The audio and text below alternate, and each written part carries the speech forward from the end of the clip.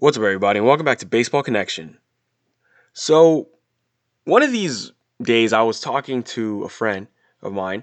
Actually, it was on an earlier episode of Baseball Connection. We were talking about who was, the biggest what if story in baseball. Who is one of the biggest what if stories you can think of? And when he asked me the question, I guess I was kind of caught off guard. And after thinking about it, I realized I whiffed on that question. And I went back to him later. I told him, like, hey, I think who I really meant to say was Grady Sizemore.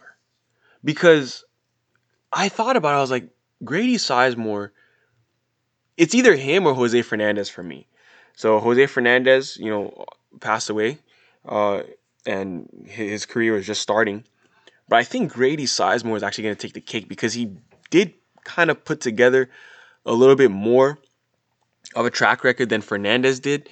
And I'm going to just going to kind of tip the scale in favor of Grady Sizemore because of what the body of work that we actually did get to see for the time that he was in the game. So I want to use today to talk about Grady Sizemore. And his career really is an all-time what-if story. So Grady Sizemore came up in the early to mid 2000s. That was when he came up. I mean, this dude was always extremely athletic, even before he was a pro baseball player. This dude was actually headed towards playing both baseball and football at the University of Washington. He's local. He's from Seattle, in the Seattle area. So he's gonna play two sports over there. But then the Expos took him in the third round of the 2000 draft.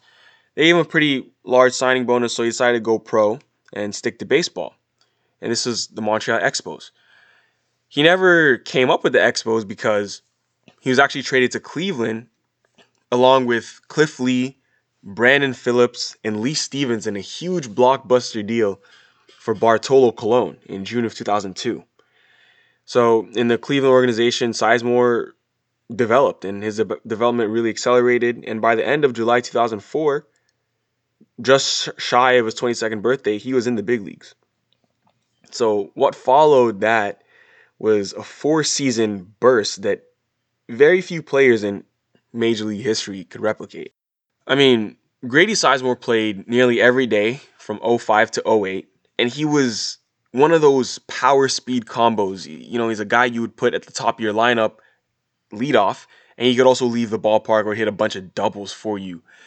And during that 4-year stretch, he had a 372 on base percentage. That's what you want top of your lineup. He also had 20 to 30 home run pop, good for a 496 slugging percentage, an elite base runner, 115 steals, and he was a great center fielder.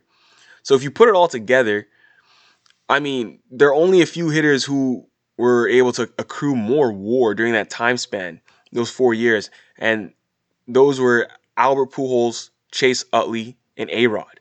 Those are the only three players in baseball that accrued a greater WAR than Grady Sizemore from 2005 through 2008. He really was like a superstar, and he became an all-star and everything. I mean, if you look at his sensational stretch, it really placed him in some great company. I mean, his 4-year Fangraphs WAR for those 4 years through 2008, that was 27.3 for those 4 years. Um, that's pretty good, right? I mean, from ages 22 to 25, when you really look closer, essentially, if you look at modern history, if you want to compare him to an outfielder in today's game, we were basically looking at Mookie Betts. His slash line, like Grady Sizemore slash line, his weighted runs created plus, his WAR and everything for those 4 years is very similar to what Mookie Betts did at the same age. We're talking ages 22 to 25. That's what we're looking at for Mr. Grady Sizemore, and to do it at such a young age, um, I mean, we were looking at the next superstar, absolutely, and he already was really. But the most similar players by age during that time, if you look at Baseball Reference, you're looking at Hall of Famers like Duke Snider and Barry Bonds, and like I said, Mookie Betts as well.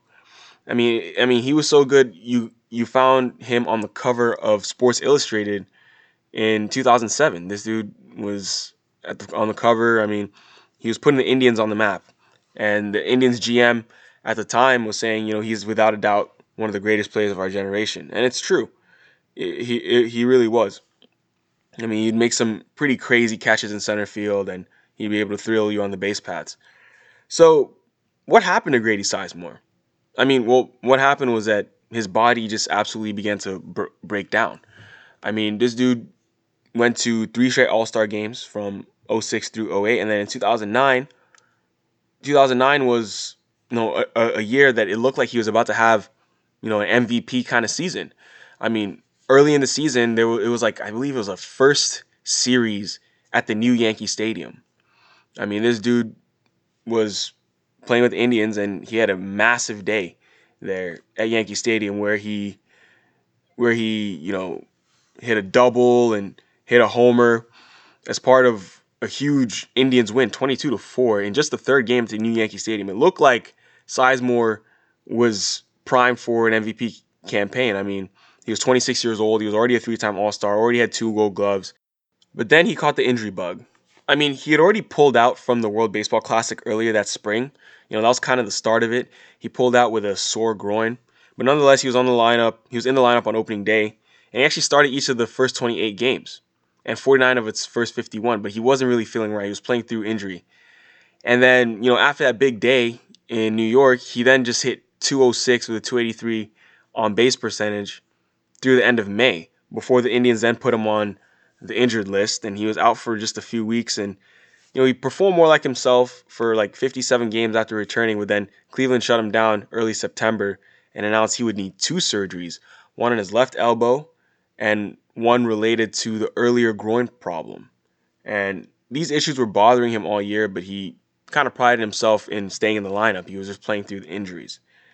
And those 2 surgeries seemed like a temporary setback. Like, okay, it's no reason for long-term concern. He's still going to enter his peak at his age 27 season. And, everyone thought that, if Grady Sizemore could just get healthy in 2010, he'll be just great.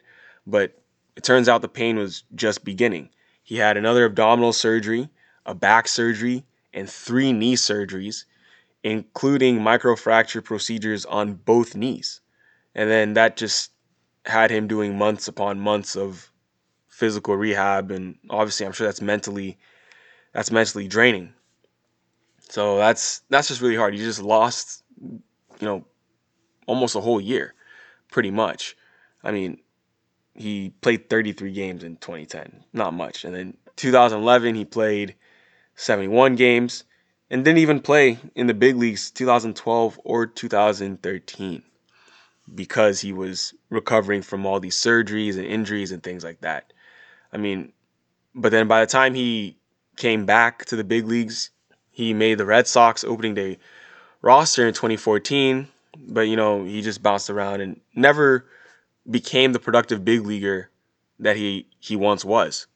There were flashes of him here and there. I mean, he would bounce around Red Sox, Phillies, Rays, from 2014 to 2015, but he played his final game in the big leagues in 2015 for the Tampa Bay Rays at age 33. But when you look back, Grady Sizemore really, he sits in the middle of a group of 19 modern position players who had between a 25 and 30 WAR from the ages of 22 to 25. I mean, besides Mookie Betts, who is still only through his age 26 season, the other 18 players had a median WAR of about 50 over the rest of their careers. 10 of them are in the Hall of Fame, and that doesn't even include A-Rod or Barry Bonds. And Sizemore was the only one who didn't get at least 20 WAR from age 26 onwards, and we know that's because he got hurt. So he was on the trajectory. He was actually on a Hall of Fame trajectory. Quite frankly, when we look at it, he was Mookie Betts before Mookie Betts, and we didn't get to see enough of it, in my opinion, because his body broke down. So I think Grady Sizemore really is the biggest what if story in all of baseball. Jose Fernandez is up there, but I had to make this one about Grady Sizemore. I mean, that's the thing with players like that. Players whose value are so wrapped up in speed and defense, if they suffer an injury, it's all gone because they have nothing else to rely on.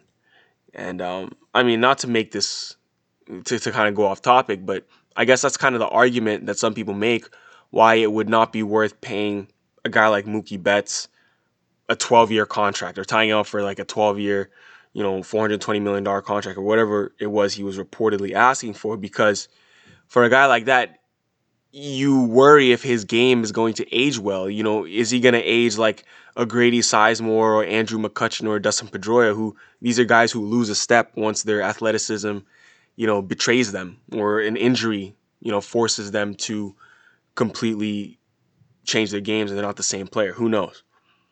But that's just food for thought. Maybe we can discuss that another day.